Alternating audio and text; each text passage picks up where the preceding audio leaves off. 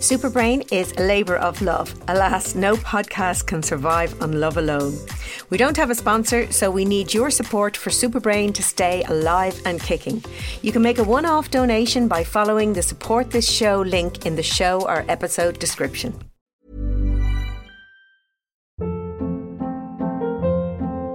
Hold up. What was that? Boring. No flavor. That was as bad as those leftovers you ate all week. Keke Palmer here, and it's time to say hello to something fresh and guilt-free. Hello Fresh. Jazz up dinner with pecan-crusted chicken or garlic butter shrimp scampi. Now that's music to my mouth. Hello Fresh. Let's get this dinner party started. Discover all the delicious possibilities at hellofresh.com.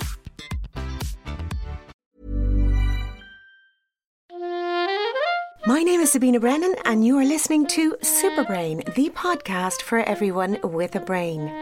Thank you for joining me as I continue my chat with veteran broadcaster Mark Cagney, who shares his recent experience of stroke, his thoughts about the future and his reflections on his past. Mark in this episode speaks openly and candidly about his cocaine use and the straight talking that made him quit. So, Mark, you had a huge life-changing experience, but I guess it was a life-threatening experience only a matter of weeks ago, really, isn't it? 8th of January. 8th of January, okay. And is that date emblazoned in your... That is now referred to as the event. Right. The event happened on the 8th. Did it come out of the blue just Totally. to start with? Totally. You had Completely. no sense of feeling unwell or anything? No. It was another normal day in lockdown. I had to go and get a few bits for the dinner, which my daughter was cooking. And there was a particular type of noodles. She said they're on such and such an aisle. It's got a blue packet. So don't forget that. So I live in Sutton Park. It's on the north side of Dublin. It's less than half a mile to Sutton Cross, where the supermarket was. And between where I live, the park I live, and Sutton Cross, there's a major turn-off to go to Baldoyle and on out to Portmarnock and Malahide. It's kind of a major junction, T-junction. Got up to that and I started to hear or feel, I suppose, a buzzing or noise in my head, which was very strange. I was like, what the hell is that? You were driving? I was driving very slowly. The traffic was quite heavy, actually. And I was like, what the hell is going on? And, sometimes I certainly, because of an underlying condition, sometimes get a kind of a sugar drop. Okay. And the head can go a little fuzzy. And I thought, oh God, when was the last time I ate? Is that what's going on? And then this noise in my head seemed to increase in volume. And then I noticed I'm just at the front of the queue of traffic. I'm waiting for the junction to clear so I can go through. And I couldn't judge the distance between myself and the car in front of me. Okay. And I was going, has he gone through that junction yet? Is it all right for me to go? Because I knew I had a green light. Was that judgment or vision? It was, I would say, spatial awareness. Yeah. No, I could see, but I couldn't judge the distance. I couldn't tell whether I could go through or not. I went, this is really weird. And of course, the ringing had started in my head and it started going a bit fuzzy. And I didn't quite know what it was. So I just thought, well, go slow anyway. So I got a beep from somebody behind me. So I thought, okay, right. Well, I'll edge through because one of my pet bugbears is people who go into the square, go into junctions and block it. Anyway, traffic was moving quite slowly, and I just thought that's very weird. But then you concentrate on your driving and all the rest of it. Got up to Sutton Cross in 2 or 3 minutes. Went in to what is now Super Value. So went in. And as I parked the car, I knew that there was something very weird had gone on. I went, this is really odd. And the ringing in my head at this stage is now quite loud. And I have these parking sensors on the cars. Most cars do these days. And I thought, am I too close? Is that what this noise is? Anyway, switched the car off, got out, looked at the car, and it was assways in the car. I was like, what the hell have you done? This is bizarre. People will think you're drunk. It was really strange. And actually, the front of the car was too close to the bollard. So I thought, that's what that ringing noise is. Except, of course, it was still in my head. Yeah. Fixed the car or righted it. Went over to the entrance. And they were only allowing a certain amount of people in at a time. So I thought, all right, okay. Stand in the queue, had my mask on. And observe social distancing. And they have these, yellow discs on the ground so that you can measure where you are. And it's not normally something I would need to do, but I couldn't. The queue is moving quite slowly, should I move up? Am I too close? How far away am I from the person in front of me? You just couldn't judge it, yeah, your couldn't brain, judge it. And for the first time, I actually had to look at the ground to see, was I on my disc? So again, you're thinking about, okay, what do I have to get and all the other bits and pieces, and I hadn't written anything down, so don't forget Sophie's noodles, and looking at, what's going on here, and why have I got to... Yeah, confused, I would obviously, in retrospect. Problems with visuospatial processing, which is what you're describing, that's actually a sign of brain fog. So it's not working. My clot was in the here. right rear occipital region, which is also the area that governs or controls that. Yes, exactly. So I go in, and again, if you know the supermarket, you walk in through the entrance and you take a left, pick up your basket, and you take a left to go around. Picked the basket up, put it on my left arm, and then bumped into something, knocked some stuff over, and I thought, what the hell is wrong with you? Get it together. Again, that same thought, people think you're drunk. So that was fine. The lights were a little bright. It seemed to me they were a little bright. I knew where I needed to go, so I headed there almost immediately. I didn't have to pick up anything in the interim. I went over to that aisle where Sophie had said the noodles would be, but I still can't see them. And I thought, what is going on with me today? Get it together, Mark. And then there was one of the people working in the supermarket passed me by, and I said, listen, excuse me, I'm looking for noodles. Am I going blind, or are they on the shelf, or what? And she said, no, they're not there, but I'll go out the back and see if we have them in stock. She came back in 2 or 3 minutes' time, and she said, no, we don't have them, but we will have them tomorrow, so if you come back up tomorrow. And I went, oh, right, okay. And I turned to walk away from her, and as I turned to walk away, the room did a 360 on me. It was that quick. Yeah. I'm having a normal conversation with her. I said, thank you very much. I turn to walk away, and then and I drop. I don't topple over or teeter, straight down on my knees and dropped. The next thing I remember is a man in a suit leaning over me saying, sir, are you all right? Clearly not.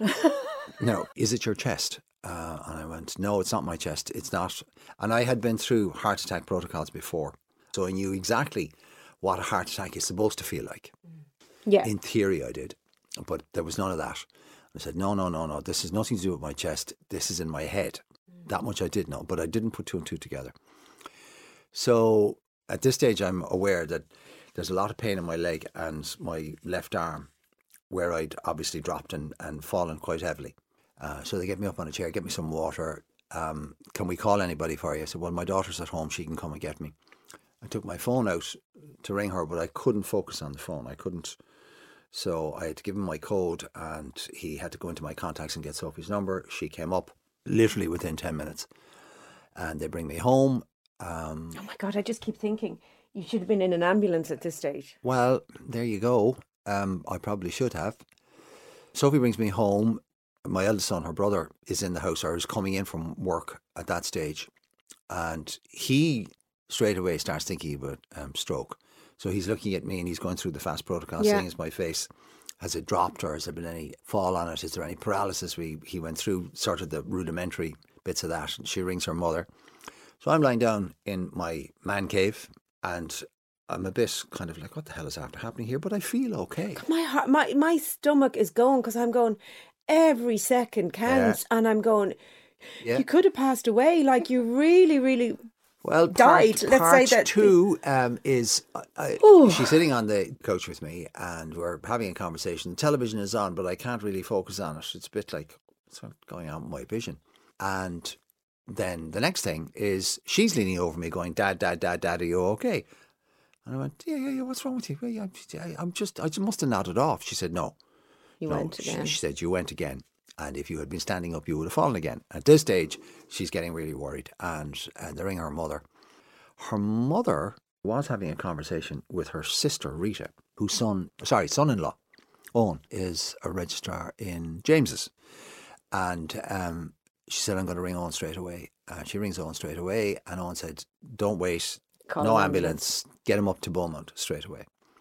And now this has taken a while. So I think at about 6:30. Is it? Were we about half? Oh yeah, 6 well, o'clock? it must be an hour after you had your first symptoms, are you? In the car, I have no idea of the timeline. I can't remember. I went up around 2:30, 3, 3:30ish, somewhere around that.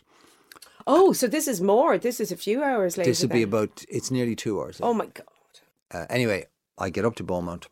I explain what's gone on. I'm put in the line in the queue. Seen very quickly because their COVID protocols have actually streamlined everything up there. So I'm in and I'm triaged within 3 hours. By 9 o'clock I'm seen, and they're beginning to talk about a thing called Meniere's disease, which is a balance thing. They've organised CT scans, which are done, and at this stage now I'm very tired. I'm really tired and exhausted and quite frightened because I don't know what the hell's going on, and they don't seem to know what's going on either. Also, I'm in Beaumont where, with all due respect to them, COVID is rife and rampant, and it's the last place I want to be. But also Beaumont is the best place to be for neurology. Yeah. See, I have a personal hang up about Beaumont, which is because the last time I was in Beaumont, I was there with Anne, and I hadn't been back in Beaumont for 30 years. I didn't want to go back there. I had really bad memories, painful memories, not bad memories. The staff were brilliant, but thankfully I never needed to go back there, and I didn't want to go back there. I'd been in the Beaumont private area, but not in the main hospital. So that's scary on top of everything. The last time you're there, is when Anne dies, and then you're in there and there's something going on in your head. And all of that sort of stuff. So I was in a ward fairly quickly on a chair, and then I was in a bed by about 2 or 3 o'clock in the morning. Following morning, the ED consultants come around and they say, one of the CT scans has shown a clot in your lung, which is otherwise known as a pulmonary embolism. And I went, right, okay. Is that serious? Well, yeah, it could have killed you, but it didn't. It's a small one, and it's at the extremity of one of your lungs. So you got very lucky. But the symptoms you described to us do not tally with a pulmonary embolism. So he said, I'm going to order a brain CT, which we will do today. And they did that later on that day, and then came back to me and said, you've had a brain clot. You've had an acute ischemic stroke in the right rear occipital. That's right, at the back of your head. And which would explain it. So I said, hang on a second. So initially, I have a day thinking I've had a pulmonary embolism and I got really lucky. Now you're telling me I've had a stroke as well. I said, 2 clots, one in your head and one in your lung. Thankfully, it was a small clot in a big vessel. So we'll have you on blood thinners and we'll start all of that, and then you'll deal with Dr. Craig, who's the stroke specialist. This was the ED specialist who had consulted and come back up to me. So there we were, and it just went from there. Now, and you're on your own in the hospital bed when you hear all this, and how did you feel? I was just shocked, and what the hell is going on? No warning. Well, you don't get them. I'm healthy as a horse. I had, prior to lockdown, been a gym bunny for 30 years, done everything right. I stopped smoking 30 years ago. I don't drink, haven't done drugs in 30 odd years or anything like that. In other words, I hadn't been bold. I'd led a kind of almost exemplary monk's life, trained hard, worked hard, kept myself fit, ate well. My wife's a Pilates teacher, instructor. We're conscious of that in the house. So would have done everything right. And when they were giving me the recovery plan afterwards, I had said to them, look, I'm already doing all this. I've been doing this for 30 years. I live like a monk, go to bed early, get up very early, but it's all managed properly, and I've kind of read about the best way to manage it and what I should be doing right. Yeah, so for 20 years you've been getting up at 4 o'clock in the morning or longer, But would you go to bed very early in the evening? Would you be getting your 7 or 8 hours sleep? No, I'd go to bed around 9, read for a bit, light out by 10, and then up at 3 o'clock. So you're still probably not getting a full night's sleep, even though you're managing it better than other people. in the afternoon as well. Right, so you'd nap. Oh, that's okay, because that's the perfect way to manage it, Again, I would get that what I would call that mid-afternoon slump or drop. Yeah, but the argument is, and there's some cultures still do it, the Siesta. argument is, the argument is that we can't sleep in 2 periods. And I often say that to people, look, if you are struggling at night time, have a nap in the early afternoon so that you get your required sleep in 2 doses rather than 1 dose. And actually there was a study done in Greece, and I'm going to come back to that, where they always had siestas. But then with the way things changed over time, and so the businesses started to have to stay open during the siesta to compete, and they had an increase in heart attack and stroke amongst the men. So I'm just wondering, did you stop having your nap when you retired? Well, let me... no, I'm not diagnosing. This is me just first going... and foremost, I didn't retire. Well, no, sorry. I beg your pardon. No, the contract. Your No, pardon. you're right. But actually, one of the banes of my life for the last 2 years has been people going, "Oh, how are you enjoying retirement?" And I'm going, "I'm not retired." I am so sorry I said that. That was the perception out there, and it was just one of those things. Listen, I'm not finished yet. I'm not retired. But yeah, it took me a long time to stop waking up at 3:00 in the morning and to feel sleep. To kind of normalise or regularise my... change your sleeping habits. Well, my circadian rhythm would have been very different to most people's because of the hours I was working. And, when you do that for 20 years, it becomes hardwired in your system. So it took a long time for me to break that. I don't wake at 3 in the morning anymore, which I used to do. I had my own personal inbuilt alarm clock. But I will wake at around 6. That's okay, though. That's okay, yeah. And then I'll toss and turn for a little while. But after that, I have to get up. I'll still go to bed reasonably early and read because I enjoy reading in bed. So I suppose, a year later, had I got it back to normal? I don't know. Would it be as close or as near normal as I'm ever going to get it? Given from very early on, I worked very late at night. So for years, I would work until 2, 3, 4 o'clock in the morning. Come home, be wired, so you wouldn't go to bed until maybe 4 or 5, and then you get up around lunchtime, maybe shortly after lunchtime, and lunchtime would be your breakfast, your evening meal, your tea time meal would be your lunch, and then I would go to work in the evenings. So I have never had what people would call normal 9 to 5 or 8 to 4 And then you hours. switch from that to the reverse. Well, the morning show wreaked havoc on all of our lifestyles and life cycles. I remember about 2 or 3 months in when we started, it started in 99. And I remember coming out of makeup one morning at about 6:30, and Amanda Byram, who was my first television wife, my first partner, she was standing by the water cooler, and I could see her shoulders heaving, and she was obviously upset. And I went up to her and I went, "What's wrong with you, lovey?" And she said, "I don't know. I just feel awful." And I was like, "What?" She said, "I just feel so depressed." Oh, dear. and she started me, and I was going, "I know what you mean." So I've started to go, and then Alan Hughes arrives along, and he gives out to me. He said, "What did you do to her? Why are you making her cry?" And I said, "I didn't. She's just depressed, and now I'm feeling upset." And then he started as well, and we noticed that we were all feeling this awful kind of jet lag stroke depression. Yeah. Subsequently, when you learn a bit about sleep patterns and all the rest of it, okay, you're thrown into this, getting up at 3 or 4 o'clock in the morning, and it's wreaking havoc with your life and with your metabolism, with your body, and your and your brain, and your rhythms, and you can do it for a while, and then your body or your mind or a combination of both goes, "Okay, this isn't funny anymore. Stop this now, right? You're not supposed to be doing this. This is not normal. It's not natural." But of course, like 3 months on, we were still doing it. The difference between myself and Alan and Amanda was they were still trying to have a kind of a normal life. Right. So they were trying to balance doing this and living a normal life or having a life outside of it. I didn't. I committed. My father was a musician, and he used to say, "Look, the gig is when the gig is.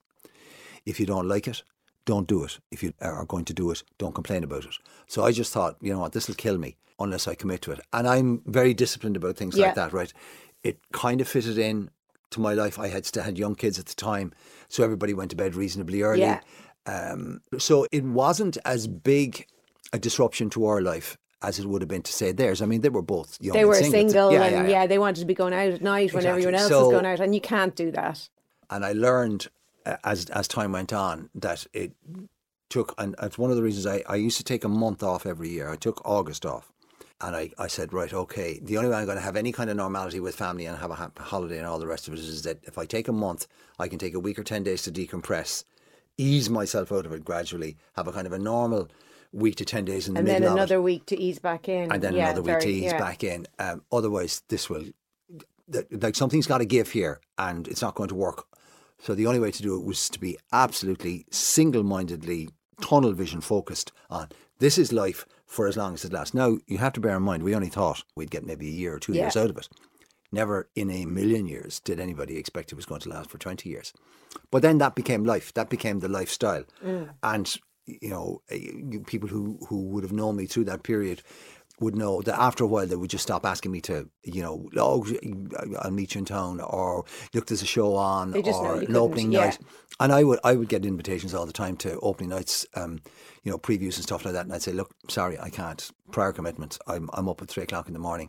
If it involved anything after 5 or 6 o'clock in the evening, I wouldn't go. I'd just say, look, I'm sorry, I can't do it. And for God's sake, you have to have a life. And I'm going, well, I do have a life. This is my job. And I loved it. And if you want to stay alive, you have to, that's a strain on your body and your system. So you have to kind of counteract. In the earlier part of my life, I did all of that stuff. Yeah. The going out and the going to things and the doing this and the doing that and all the rest of it. Been there, done that. And yes, you missed out on. The thing I actually missed out about most was not so much the events. Every now and again, somebody you hadn't seen for a long time would come into town midweek and, they'd be doing whatever it was. Said, oh, look, I'll meet you afterwards. And I go, well, I can meet you in the afternoon. Oh, well, no, come on, look, we'll go and we'll have a nice dinner and we'll have a few, I didn't drink, but, we'll have a chat and we'll have a catch up. And I know you're up early in the morning, but I'll have you home by 10 or 11. And I'm going, well, actually, I go back to work at 6 o'clock in the evening. So my routine would have been home, lunchtime, gym in the afternoon, sleep for about an hour or two, dinner at 5:30, 6:30, start work again, and then work until 9-ish. There, then go shower, clean myself up, get my clothes ready for the following morning, bed. Yeah. And that was the routine. And it really didn't alter. Or you just said a few times there you don't drink. Did you never drink? I mean, I know that you dabbled in drugs, but you didn't I never liked alcohol, which is why I dabbled in drugs. Right. I hated the effect of alcohol. I mean, I have been drunk, of course, and I have been enjoyably drunk. But alcohol for me was, beyond a certain point, was a complete lack of control. Yeah. You can't. That's it. It switches off your frontal lobes. That's it. Things don't work properly. Your lips go numb. You can't pee straight. It's just I can't be doing with it. And I didn't like it, and I didn't like what it did to people. Unfortunately, cocaine gives you the reverse feeling, gives you a feeling that you're completely in control and superior, probably. Well, it makes you think you're God and everybody else is little people, and then you start treating them like little people and it turns you into a horrible person. My main drug of choice was grass or hash. I dived into cocaine at one stage quite heavily for a couple of years because I was so busy that I needed something to keep me going. And I had done quite a lot of speed when I was younger because it was cheap and was all we could afford. But I hated what it did to me. It was just, I'd have the judders all the time. You'd be literally vibrating and grinding your teeth. And it just, I couldn't be doing with that. I understand why people call Coke champagne, but it's an insidious, pernicious drug. Particularly how it alters your perception of yourself and makes you think that you're God. But it also makes you feel very separate to other people. And if you're somebody who likes connection, it's a sort of an isolating... Well, ultimately it does that. I mean, you know you're in trouble when you're sitting wherever it is, alone in the middle of the night or early morning on your own, looking at it going, oh, I better do that because it's going to melt, and then when it goes you go, oh God, what am I going to do with it tomorrow? And you go, oh, is there anybody up and I can go and get some more? I would not say I was an addict, although I have an addicted personality because I don't like anything having that kind of control over me. But it did get to a point where it was just stupid. And were you just able to stop? Yeah, I had at one stage everything closed up, so. Oh. And I'd had a couple of gigs that I'd been gigging in the west of Ireland, and then I'd come back. See, I had radio career going on. I was gigging. I was doing a lot of voiceovers. So I could be up early in the morning. I might have come back from Connemara or something on Sunday night. I would have had a gig in one of the recording studios or a couple of gigs. And then I would have had to go and do my own radio stuff. You see, with me, I bought into this is rock and roll, or this is as close to rock and roll as I'm going to get. And this is what you use. This is what you do, to keep going, to keep you there. Forgetting, of course, that you never and had we're going back quite a bit in time. Oh, this is 35 years ago. And a lot of people, I think, were doing cocaine in Ireland back then. Well, it was more prevalent than people knew. Yeah. All sorts of levels of society. It wasn't just, vagabonds in music or entertainment. It was everywhere. Law, politics. Yeah. But anyway. What was admirable was, people who were doing it knew that people were doing it. But I think we've a funny press in Ireland. They're quite protective of our celebrities to a certain extent, because there's lots of celebrities who don't get written about at all, about things that they're doing or what they're doing. Well, a lot of the people in the press were doing it too. Yes. So we were all this, I won't say media entertainment elite. We probably would have thought of ourselves as that, right? But we were all part of this kind of hip, trendy happening. The shakers and the movers. And different to everybody else. and that's what Coke does, is it makes you feel different to everybody else. It's rather interesting. People talk about drug use in Ireland in the sense of it affecting, they tend to think of heroin users and people that we do see on the streets, and that it's people from dirty a lower socio-economic status, and this is a poor people's thing. Look, I grew up in Clontarf, a nice middle class neighbourhood. I would have been exposed to drugs from about the age of 13. And that's going back to kind of 1970 something, before it was anywhere. So before drugs hit into that element of society, it was a much bigger problem in middle class society in a different way. Sabrina, human beings have been finding ways of escaping their reality. Yeah. So it is something in human beings that either seeks it or needs it or wants it, or certainly, here's where I think the hypocrisy is, we enjoy it. Mm-hmm. Alcohol is the most obvious one. We enjoy getting out of our own heads for a while. Now, obviously, if you do it too often, it becomes a problem. But it is universal. And people talk about, whoa, why do you do drugs? Why do you do drugs? I'll tell you why. Because initially you enjoy them. You like the feeling. You like what it does. Now, I never liked alcohol. I didn't like what that did to me. But I loved the joint. But I loved the fact that it relaxed me. Yeah, it's very... And it seemed to enhance my enjoyment of music and various other bits and pieces of things that I enjoyed to do. It was an enhancer. Now, obviously, the more and more you do it, then you do stop enjoying it. And if you're really unlucky, you don't stop enjoying it until it's too late. But part of the problem with that is, and I do think society has double standards. Part of the biggest problems around drug use is the cost of the drugs. And so therefore then people engage in activities that start to destroy their lives because they're either having to steal, or they can't pay the mortgage, or, they're lying and hiding, etc. Now, alcohol is as harmful, like it really is. Alcohol as harmful. Far more damage in this country. Far more damage from loads of perspectives. You never hear anyone being beaten up by their husband who smoked a joint, whereas that happens frequently with alcohol abuse, but it's condoned, and a lot of people are allowed to make a lot of money out of alcohol. And gambling is another. Gambling, if you look we have a very, very high rate compared to other countries in terms of gambling. In Islam, gambling is considered to be worse. It is considered to be the most pernicious and insidious of all addictions. Right. Because you will sell everything and everyone. Now, alcoholics and addicts will do the same thing, right? Mm-hmm. But there's a problem because of what they're doing to themselves physically. You can see the manifestation of it. With gambling, you would never know until it's too late. Yeah. And, you find that your house is gone, that your kids don't have a roof over their head anymore because it's all been sold out from underneath them. There is a huge hypocrisy about addictions and addictive behaviour. It usually involves something that's an enjoyable pursuit initially. Yeah. Well, you're getting a dopamine rush. Yeah. You're and going to hit. What we do as a society is that we go, no, don't, this is bad for you. This is bad for you. This will, drugs will kill you. It'll ruin your life, and et cetera, et cetera, et cetera. That then feeds into the generation gap, which is you've got elders, betters saying, no, finger wagging, even though they're doing it themselves or doing some of it themselves. And then the generation coming up goes, because as soon as you lay the law down and make it something that they shouldn't do, they want to try it. Obviously, it's human nature. They try it and then they go, and because initially it is enjoyable, they go, you lied. Mm-hmm. You just want to keep this for yourself. And look, when you're 14, 15, 16 teenager, you don't necessarily think straight about these things. You just go, why don't you tell me what to do? Because you're, flexing your muscles and trying to create your own and form your own identity and make your own way in the world. So I'm not going to be told what to do. I don't want to live my life like you. I don't believe in the same things that you do. You're telling me this is bad for me. I've tried it. It was great. Mm-hmm. No, it was great the first time or the second time or the third time. But, by time number 50 then... and you need more and more to get the same hit and rush that you got the first time. Right. And that applies. I mean, I think you're dead right.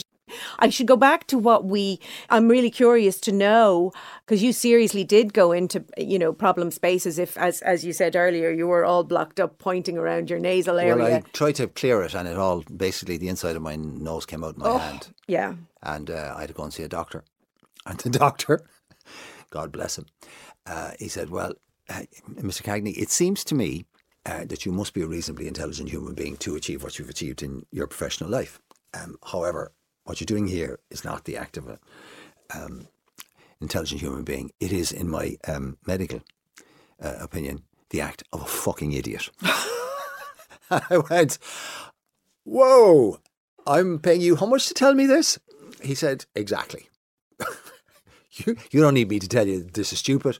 You can see it for... But by the reaction and look on your face, young. It actually really worked though for you, did it? Don't tell Mark Cagney he's a fucking idiot. Completely affronted and insulted and indignant and mortified. He had one shot straight to the heart and I went, oh, right, okay. And I just went. Now, life had changed. I was going to become a father. I was getting another shot at life. And also, I had cleaned up a bit before that, but I had fallen off the wagon after Anne died. And I just went, what are you doing to yourself? And I did go mad after she died, and I ended up on the continent and ended up in Berlin doing really stupid stuff. And I remember one of the people who was there with me said, right, are you finished trying to kill yourself now? Because actually, you know what, you're in one of the greatest cities in the world. Would you like to go and see some of it? And it's a bit, again, it's like slap in the face, like, cop yourself on, you gobshite. You talk about that you were taking drugs, and everyone was taking it and, this clique we're in. But then you were also cleaned up a little with... bit and I had stopped because, I'd had that conversation with the doctor. I did regress after Anne died for a bit, very short while. No, you regressed after she died? Yeah. Because I went mad. Because I just thought, well, what's the point?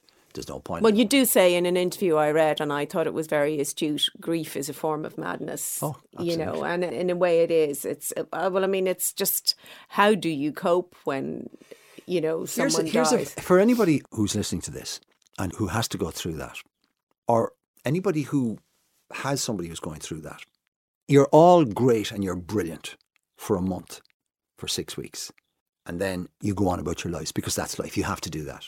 The person that you're worried about is in an emotional coma. If they were to suffer the physical equivalent of the emotional damage that they've gone through, the loss, etc., they would be in a coma for months. Mm-hmm. So everybody is great. You're very solicitous. You're caring and you're watching people and you're minding them. You're making sure they're okay and da-da-da-da. And then a month, 6 weeks, 2 months later, you're gone. Mm-hmm. Because you've got to go back to your life. And then they're left there, still in the coma.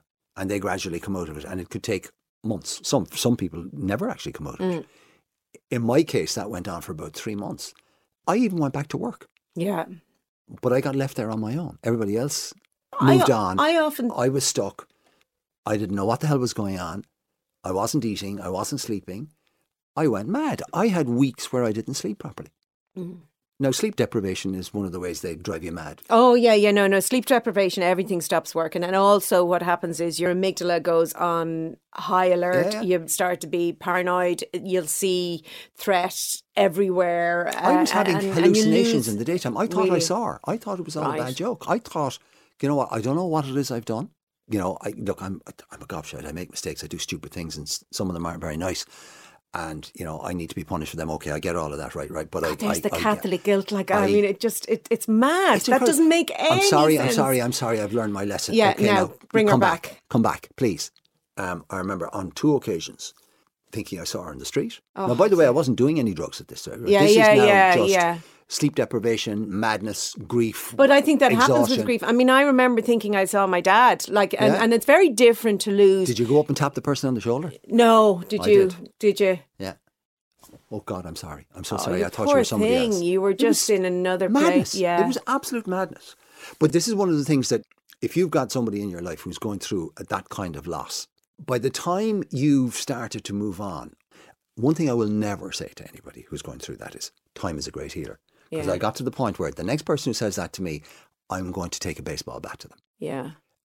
You'll be great. Time is a great healer.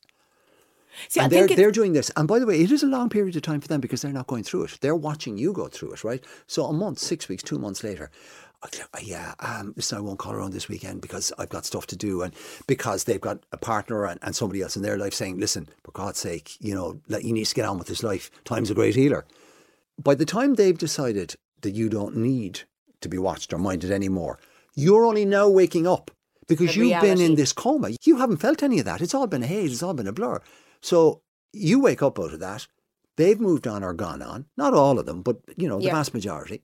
And then you're gone, what the hell's happened to my life? Where's she gone?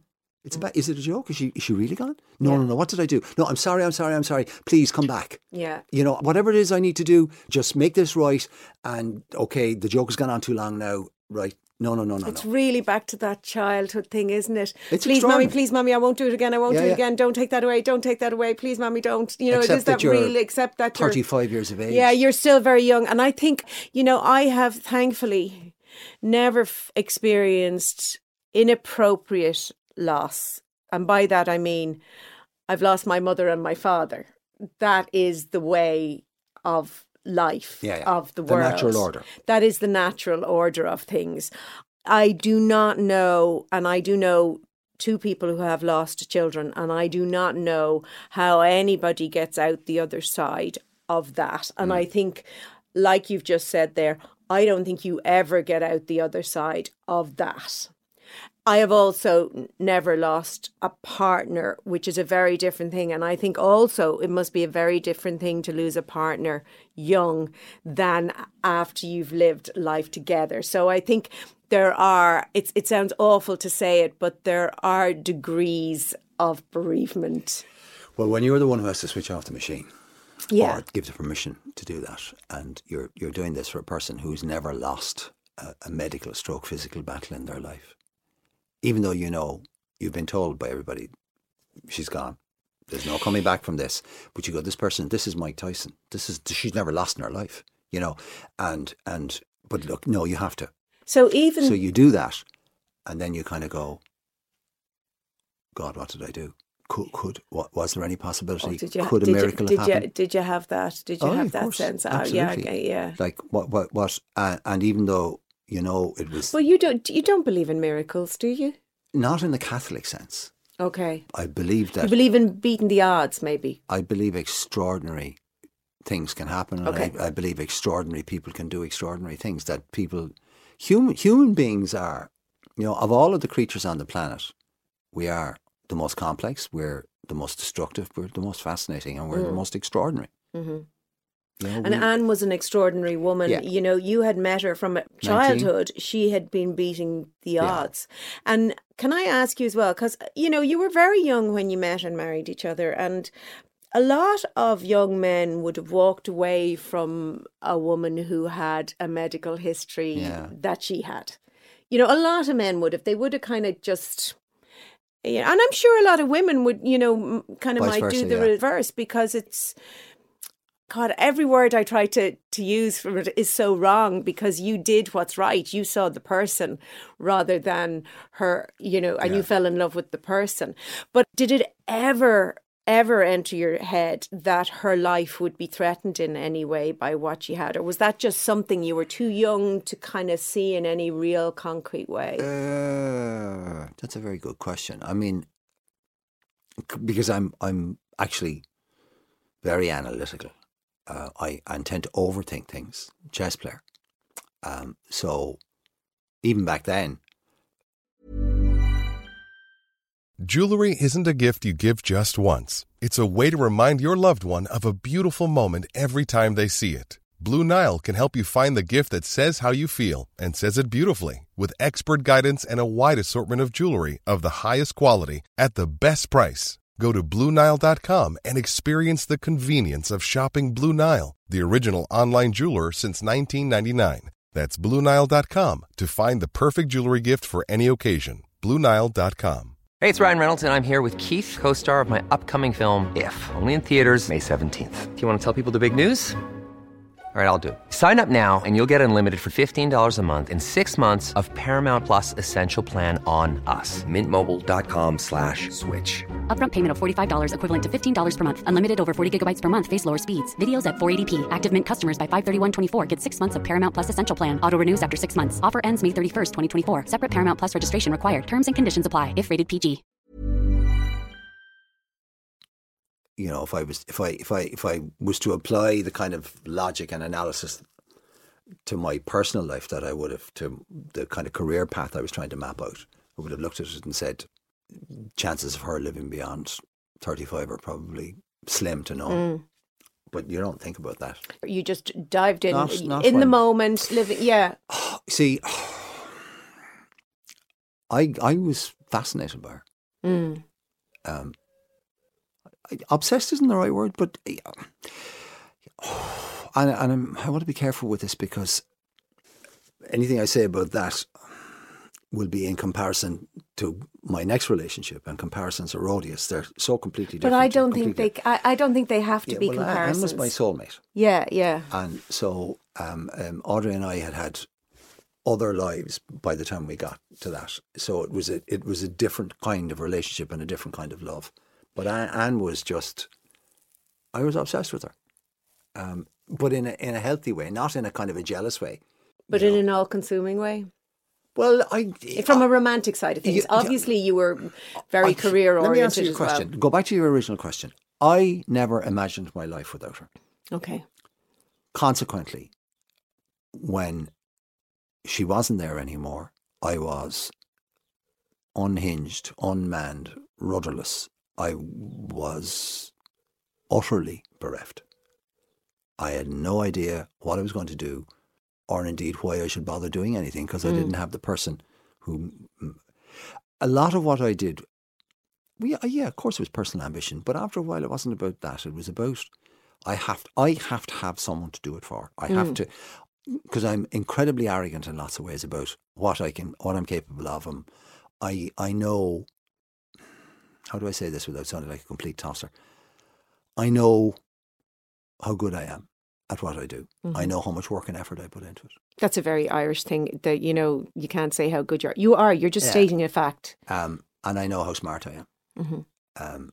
Not genius, but smart, cunning, clever. Can read sign, plot my way through things, know the way the wind is blowing. And more importantly, I know when to duck. I've always known when to duck. Okay. You know, see it coming and get out of the way. But because I know that, and I'm aware that a lot of stuff can come quite easily to me, I get stuff quickly. So I don't have anything to prove to people. It's not, look at how great I am, here, and constantly showing it to people. It's like, I kind of know, I don't need to show you, and if you can't recognise it, well, then you're an idiot, so fuck off. Yeah. No, that, you know what I mean? No, I don't. It's not arrogance, it's just kind of cut and dried. That's just the way it is. Yeah. And if you don't get that, well, then... It's just fact. It's just we're a bit screwed up in Ireland that, you know, if you say anything about what you're good at, you're too big for your boots and you'll be slapped down. But it's just fact. Well, no, but equally well, I recognise people who have far more ability than I do. Yeah. And by the way, admire them for it rather than resent them for it. Those are the kind of people I'd like to be around, because... You can learn from people. Absolutely. They'll make me better. Yeah, exactly. Or I'll have to work harder to stay with them, right? Yeah. But I don't suffer fools gladly, and I don't have much time for stupidity, even though I've done incredibly stupid things myself. Mind you, once it's pointed out, I stop because I go, oh God, you're doing a deep dive on me here. I'm sorry. I'm making you... Well, this is stuff I wouldn't even say this at home. I think this kind of stuff is so helpful for people. You can be sure if you felt it, many other people have felt and lived. The other through thing these things. grief and loss is a unique experience. It's as different as a fingerprint. It's as different as my fingerprint is from yours. Mm-hmm. But the thing is that we all have fingerprints. So it's actually universal as well. And you think that this has only ever happened to you and only ever will happen to you. Nobody knows how you're feeling. Nobody knows what you're going through. And then you read Joan Didion, Your Magical Thinking, and you realise we've all gone through it, you know. Yeah. So I'm not the only person who 3, 4, 5, 6 months after, you know, the love of his life died, walked up and tapped somebody on the shoulder because they thought it was them. Yeah. I'm not the only person who thought it was a bad joke to punish them because they hadn't been a nice person or whatever. Yeah. And I mean, the bad dream thing, like I honestly think an awful lot of it is your brain trying to make sense, like it's trauma. And you said one interesting thing in an interview I read, that you just felt that you couldn't grieve here because obviously you were a public persona. Well, there's a goldfish bowl. Yeah, goldfish bowl. People are looking at you all the time, but like, how is he? What's he going to do? Is he all right? How's he behaving? Is he strange? Is he... Just stop looking at me. So in one way then, it was good that someone says, right, get out of here, you need time out and we're going to travel. But obviously in another way, that was probably permission to fall off the wagon in terms of drug use. Well, but a bit of both. But maybe you just needed to do that. What does they say about addicts? You need to hit rock bottom. Huh? You need to hit rock bottom. Yeah. And that was my version of rock bottom, I suppose. And then the only way is up. But again, I mean, it has to be in me as well. But the shining example of Anne's life was, you never give up. Like while you breathe, you hope. Never, ever, ever, ever, ever, ever, ever, ever give up. And it would have been an awful stain on her memory to give in and to give up, because this is somebody who had fought all her life for her life. And how could you live with that and learn that lesson and then throw that lesson away? You couldn't do it. It would have dishonoured her memory. I think that's a really important thing, because I think a lot of people experiencing that kind of loss and grief feel there is no point in going on, and sadly some people do choose to end their own life, be that actually literally and physically taking their own life. Well, I mean, I got to that point. I got to the point of, well, what's the point? Yeah. I've nobody to do this for. I don't actually care enough about myself to do it, and I'm not going to do it to prove to anybody that, because I couldn't care less about I don't care what people think about me. I cared about what she thought, and she was my reason for doing it. And in some senses, a lot of my self-esteem was directly related to what she felt about me. So if this person feels good about me, loves me, thinks I'm worth it, then I'm worth it. If that person isn't there, then... She was so entwined in your sense of who you were that then you lost yourself. Purpose.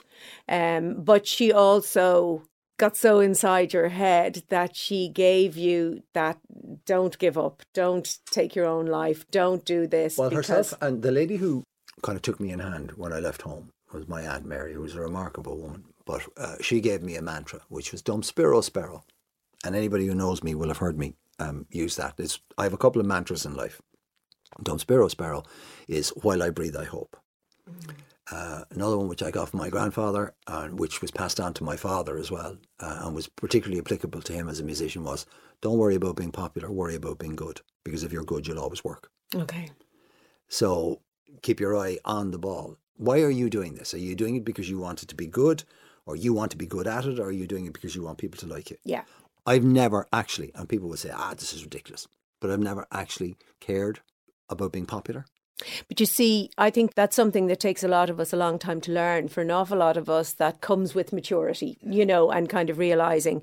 And we find ourselves doing a lot of stuff, and it's only in later life you realise, why did I do that? I did that because other people, said this or that. Or being a pleaser.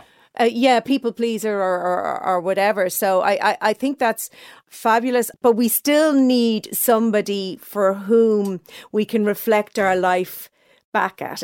That's what you're talking about. Yeah. There's no joy in something amazing happening if you can't tell someone about it. And I don't mean broadcast to the world. That's one kind. But you had found someone for whom you could say, I did it. There's a handful of people in my life whose approval is important to me. Yeah. Other than those people, the rest of it doesn't matter, Yeah. which is an extraordinary thing for a broadcaster who relies on kind of public popularity or the whims of the public. But I think that's what separates out, really, really good broadcasters is that they are just themselves. You can see it, you can see some broadcasters and they want to be shocking and they do things and it has to be the next level and the next level. And then actually for me and my preference and the people that I would respect in broadcasting, they are just themselves. They are just being. And actually, because of that, people are very astute. You can tell when someone's you can kind of get that sense of, someone's being real. You're supposed to like or appreciate what it is I'm doing, not necessarily me. Yeah. I'm not supposed to be the story. Mm-hmm. And chasing public approval, that way madness lies because it can turn like that. So in a way, Anne saved you from yourself and helped pull you up, from that depths of despair. Was there, because I'm interested in how you actually survived and came out, was it other people that helped then as well? Yeah, Audrey. Right. Funny enough, I had lost one or two people of my original sort of social circle in Cork, but I didn't know that many people who had died that young in Dublin. And Audrey, who worked in 98 at the time. So 98 is the radio station Classic that Hits you were 98, working in. yeah. I was working for Dennis O'Brien there at the time. And she had lost her brother Jared in a motorbike accident. So she had sort of personal experience and they were very close. She has three sisters and she has three sisters, Mary and Jean and Rita and an older brother Thomas and Jared. But she and Jared were very close. And he was killed as a result of a motorbike accident. It was devastating. But she had some understanding of that loss. And I remember distinctly her saying two things. One is the Shawshank quote, which is, look, get busy living or get busy dying. But the first one was, she said, look, you're wandering around like you've got a cut finger with a plaster on it. She said, you need to start dealing with that or you're going to go mad. Get busy living or get busy dying. And then she and a couple of people, again, like John Marion and my brother-in-law Eric and various people like that, just kept an eye on me. They were still there after the 3-month fog had lifted, and I was minded and I was watched, and they kind of went, okay, now he's beginning to wake up. Now he's actually, the full impact, the reality of what's happened is going to hit. And now is when the shit is really going to happen, right? I think from a societal perspective, we have it all wrong.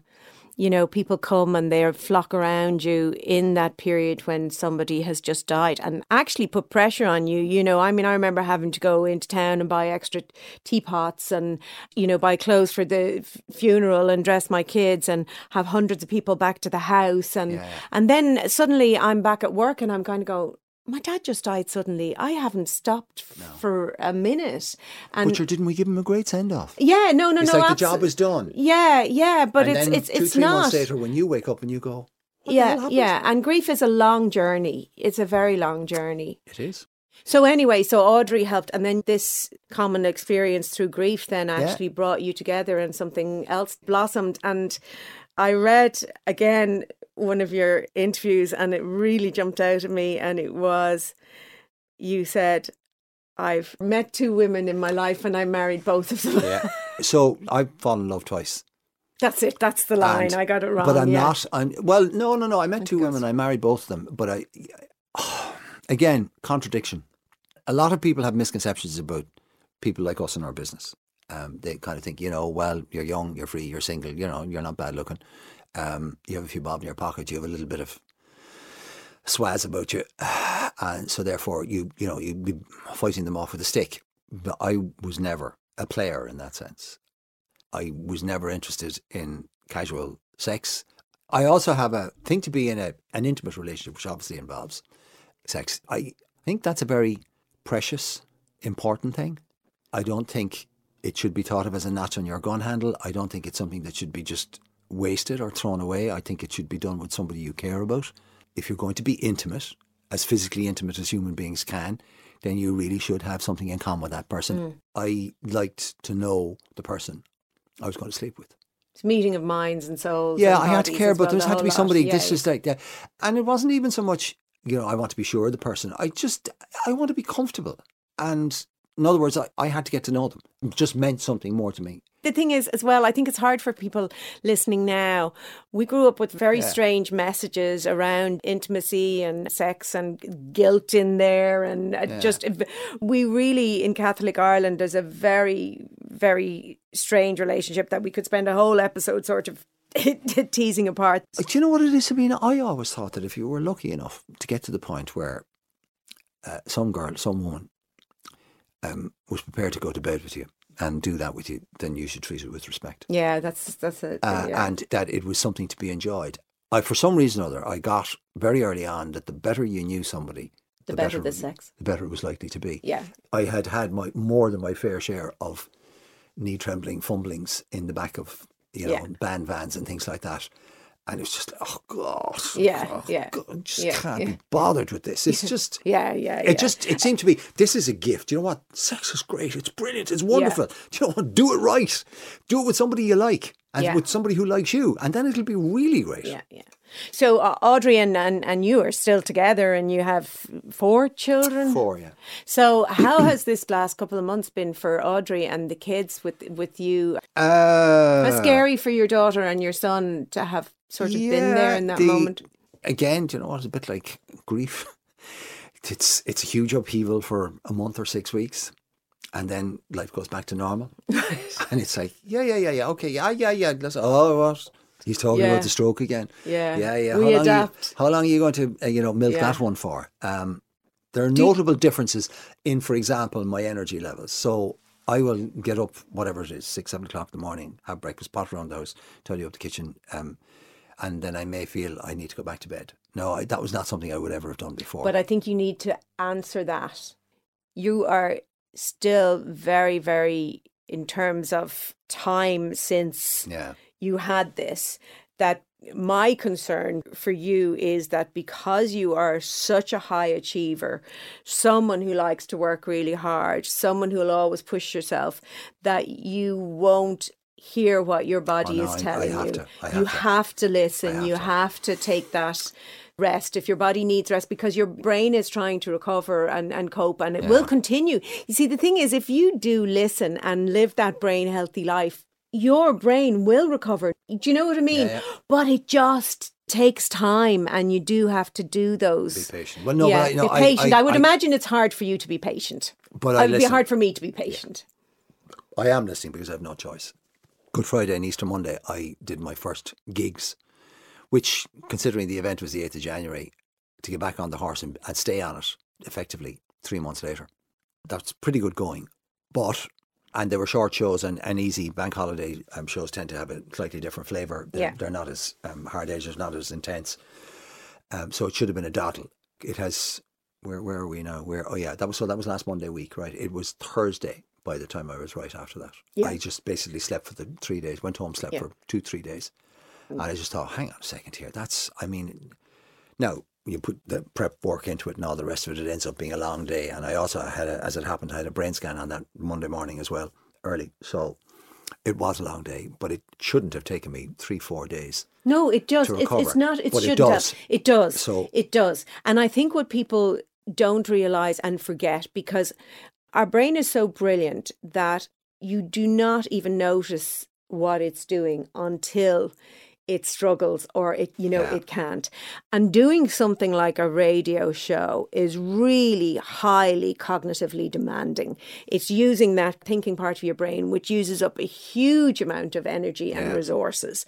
And that is exhausting on a brain that is still trying to recover. Heal itself. Yeah. So it's a mental exhaustion rather than a physical exhaustion, and you have to rest. And I think really, again, like you did when you were in working in Ireland AM, you have to manage your sleep is critical, and you can do what I call, preemptive naps.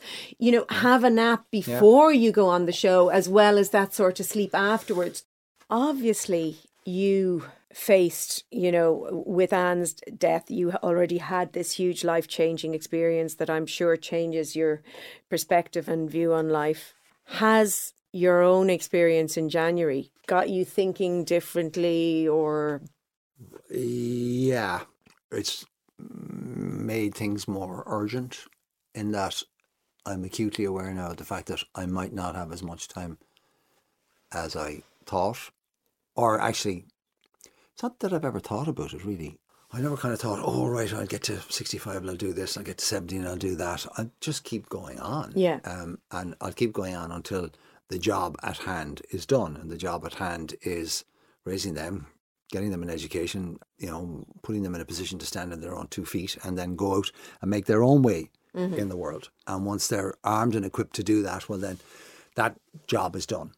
And then it's really about myself and Audrey and, what pasture we want to spend our retirement or our later years in. But I mean, I never thought of stopping working. I can't imagine doing that. Now, it may very well have stopped at this stage for all I know. I don't know what kind of demand there is for people like me anymore. We live in an increasingly ageist society anyway. Yeah. But the thing is, there's people like us aging together, so we're still an audience if that's the way, Well, hopefully that will be the case, and I'll find my forum. I don't know whether there's a demand there for me or not.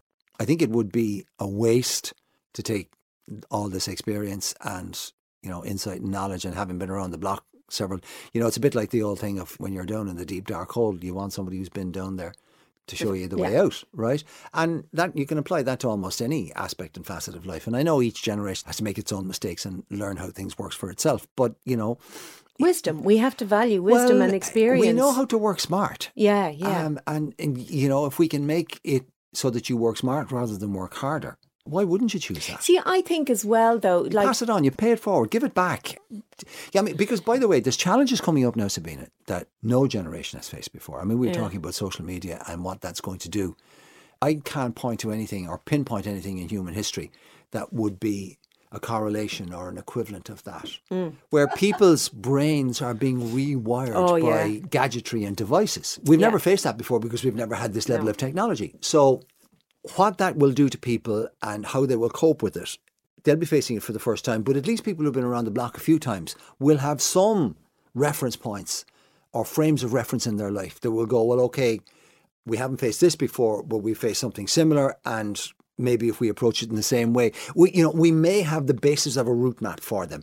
But to just discard us, throw us on the slag heap or the scrap heap or whatever, just you're too old or you don't get it, or the wisdom, the knowledge, the experience. Yeah, no, and you know what? The thing is, I think we can be ageist the other way. And I think a lot of us and society and reporting can describe all young people as if they're all the same and as if they're all vacuous and as if they're all, looking for, because that's what social media shows and looks, and people doing makeup every day on Instagram and all those kind of things.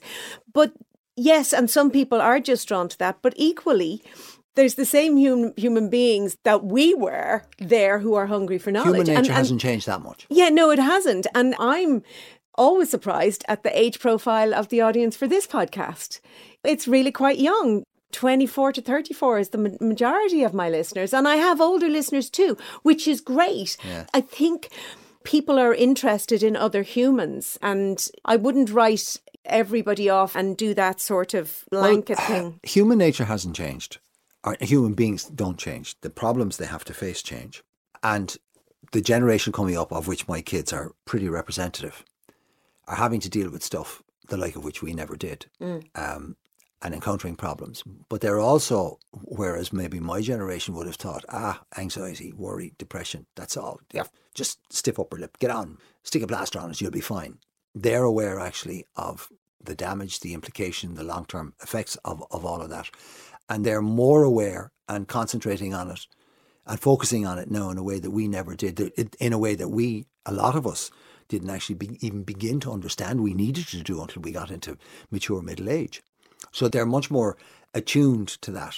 And because they've seen the previous generations not deal with it properly, there is, I think, on their part, a tendency to write off what experience we may have, even if it took us longer to get to that point than it did then. I think we can learn both directions. I think that's the thing, you know, and I think that's why we need much more interaction between and across generations that other societies still have, or that we used to have when we lived sort of in a communal way where we all learn from each other. We watch what they're doing and vice versa.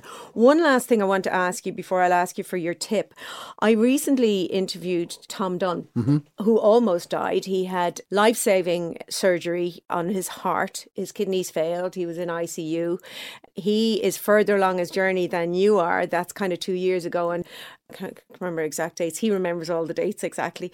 But he has felt emotional in a way that he's never felt before, in that when good things happen, he describes in one of the episodes, you know, when his daughter takes hold of his hand, there's no greater feeling in the world than that. And then he straight away goes, but this isn't going to last. I'm going to die, and cries. And then we moved on, you know, and he was talking about that he feels he has post-traumatic stress. And part of his rehab after a surgery was, first of all, the physical rehab, but then he was meant to have sessions with a psychologist, but COVID intervened a year ago, and so he kind of hasn't had those. I'm very interested to know, have you felt emotional change, and do you feel any sort of post-trauma stress or change? I mean, everybody is different, so, you know. Yeah, I was freaked out about it. Completely freaked out about it. Actually, the further away from the event I got, the more freaked out about it I did, because the kind of the ripples of it, I was beginning to kind of map the ripples and where it was going in all sorts of different areas of my life. My immediate concerns were work, finance, providing for a future.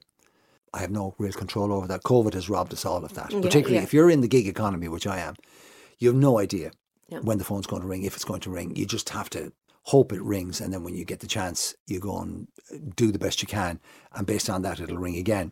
But of course, when you have a brain injury and the possible perception that you may have been damaged by that, you wonder whether people will take a risk on you. So I've concentrated an awful lot on proving or showing to people, proving to myself, proving to anybody who might be interested in employing me, that I can still function at that level and in a way that they would expect of me. So now I've rolled that dice, and I have to wait and see, you know, what comes up. But again, you have the spectre of COVID, which has completely altered our business. Totally altered our business. Everybody's, Nobody's moving. Nobody's going anywhere. Nobody's taking any chances. There's no grapevine. You can't come up with an idea and go and pitch it to somebody because there's nobody in an office to go and talk to. And there's no networking. You're not at events because you know things come from that. You go to something and someone has an idea. Oh, let's do that and we'll try that. So from that point of view, it's quite barren and a desert, which obviously has serious financial implications as well. So that's really where my focus has been on. And it's possibly not the right way to deal with this, but I've just gone, I got to get back on that horse as fast as I possibly can, as fast as my body and my brain will allow me to do that, and prove to people that I still have something that they might be interested in buying or employing. So that really has been where my concentration is on. The other ripples in terms of me personally would be that the relationship with the family has all been fine. You know, they're very good. They know if I'm tired or if I'm asleep, they know there's something wrong. They know he's tired. That never happens with him, right? So they just let me alone. And I'll come back when I'm ready. One of the things I've got quite emotional about privately is the sense of diminishment, physical diminishment. I mean, 6 months ago, I was in a gym and I was benching heavy weights, strong. And I could do 2 hours of that. Now, if I go for a shower, I have to go for a lie down afterwards. If I go for a walk, I'll have to go for a lie down after it. I'm having, you know, perfectly enjoyable conversation, stroke interview with you for an hour, whatever it is. I'll go and have a lie down afterwards. The sense of the loss of power, the loss of physical capacity and capability, the fact that I'm now officially old, whether I like it or not. Oh, well, I feel old now, which I hadn't done 3, 4, 5, 6 months ago. Now I do. And I have to be careful. I mean, give you a very simple example, right? I've always had incredibly strong hands. So if there's a really stiff lid on a jar, You're the They kind of wouldn't man even- I need in well, my house. I can never open any jars. I have very weak hands. Yeah, I have a 6'2", like 17, 18 stone son who's built like a bear, and another one who's Jim, right? But it would be given to me because he has hands like vice grips. They don't give it to me anymore. Right. You know, stuff like that. Okay. It's a tiny little thing, right? But it's just like, don't give it to him because, you know. Can I just say something to you to put it in perspective? There are hundreds of thousands of people around the globe at the moment who are experiencing the exact same thing you're experiencing as a consequence of having had COVID. Yeah. They are having long COVID.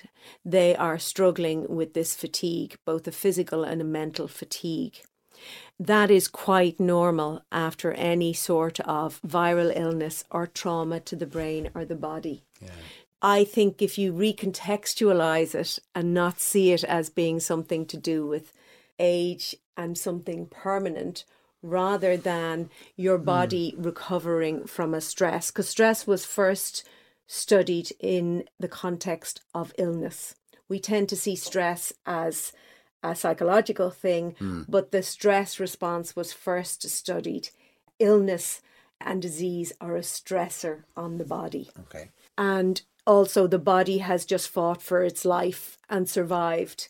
And it really needs time to kind of come back. And I honestly think if you reframe it that way and see it as a journey back to health as opposed to the start of a downhill trajectory, I think that's different. And I think given sort of where it was, and I'm not a medical doctor, but the progress you've made and all that sorts of things, I think that needs just a psychological reframing in your head. And you might find... Well, look, regardless of the stroke, the thing about age, being a certain age, getting to a certain point where the end of AM was quite interesting in that in our business, if you aren't delivering the numbers, we can all read charts, we can all read stats and ratings. You know, you kind of go, oh, they're going the wrong way. This won't, because it's a business. And if you're not doing the business, then people will change you, or they'll make a change, or they'll either change the gig or they'll change you, or either way you move on. And, you know, it doesn't mean that you're finished, but you go on to somewhere else where whatever it is you bring to the party is of use there. The thing that was very hard for me to deal with AM is that... So this is Ireland AM, the show that you worked on in the morning time show for 20 years. The thing that was really hard for me to get my head around is that we were doing best numbers and best figures. We were at an all-time high. It was an institution. It had stitched itself into the psyche of the into nation, people's landscape. You've succeeded if you are part of someone's morning routine. There you go. That is success with and breakfast you're TV. Kind of going, what's wrong? It's ironic in hindsight. In hindsight, it's always 20, as you know. But in hindsight, I think we were kind of at the height of our powers, and it was going great guns. And then they suddenly decided they needed to change. Now, I completely understand why. What they were doing is they were building for the future. They were going, this can't ask these people to keep going much longer. Yeah. But it was just, I looked like the father of the women I was supposed to be.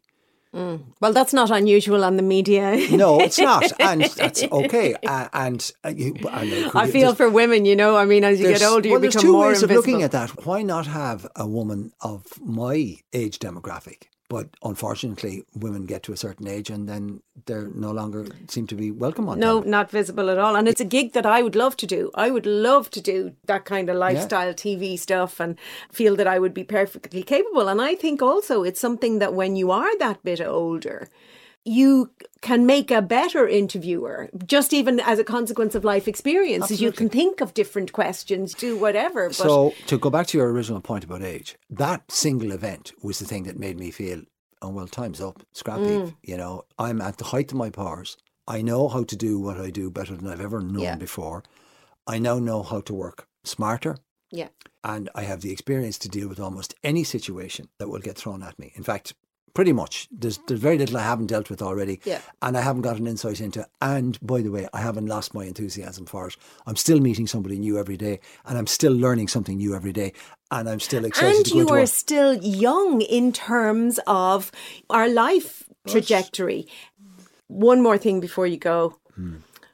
Piece of advice to people for surviving and thriving in life. Well, they come back to the 2 mantras, which are Dum Spiro Spero, while you breathe, you hope. So you never ever give up, because you never know what's around the corner. And by the way, that cuts both ways, both good and bad. A lot of us go through life, drift through it, or stumble through it, or amble through it, or whatever, without being aware that there can be something awful and or wonderful around the corner. We're never prepared, I think, for the best and the worst of things that can happen to us. Now, is that part of the human condition? I don't know. But it never ceases to amaze me how surprised people are when something awful happens and when something brilliant happens. Never seem to be prepared for it.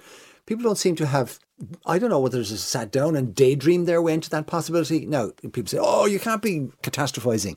There's no way to live your life. But equally well, if you're constantly planning on what you do if you won the lottery, then you're living in a fantasy world, you know. But that's where you get your money's worth out of doing a lottery. Well, it's imagining what you'll do with the money. Exactly. But, I don't know that daydreams, either foreboding or fantasizing daydreams, are bad for you. But human beings never seem to me to be prepared for the best and worst that life can throw at them. Now, maybe that's one of the reasons why when life does throw something awful or something great at them, that the way human beings have to instinctively react is what makes them so wonderful. Maybe that's why we're constantly surprised by them, that they're not prepared for the shit that life throws at them, but still they deal with it in extraordinary ways. Well, we're adaptable. The brain adapts and changes. That's the fantastic quality of the brain, that neuroplasticity is that it can change with learning and experience, and that's what it is. But ultimately, while you have a breath left in your body, don't give up. And then just as a way of living your life, try. It's not possible for everybody, right? But try and find something that you love to do. Do it really, really well. And if you do it well, then stuff will follow as a result of that. And again, as my father used to say, don't worry about being popular, worry about being good. Because if you're good, you will always work. People will always want to work with good. Yeah, absolutely. And that's not just professionally, that's also in terms of your personal dealings with people as well. Don't be a pleaser. Please the people that matter, but don't be trying to please everybody. Because you can't please everybody. No. You know? And again, find people who are worthy of your love and your affection and your trust. Now, people say, oh, that's easy to say. Well, no, we'll all have to get bitten by that. But find people who have proved that they're worthy of respect, who are good people, who are good at what they do, who are dedicated, who put important things first, not material things. And if you can make your way in their circle or get those people to like and respect you, then you've got good frames of reference. You've got good landmarks, emotional landmarks to aim for. And, trite and cliched as it sounds, in a world where you can be anything, just be kind. Wise words from Mark. And of course, kindness has many health benefits. And I'll share a link to an episode I did exploring those benefits in the show notes. Don't forget to check out the new Superbrain blog for additional bonus recordings. My name is Sabina Brennan, and you have been listening to Superbrain, the podcast for everyone with a brain.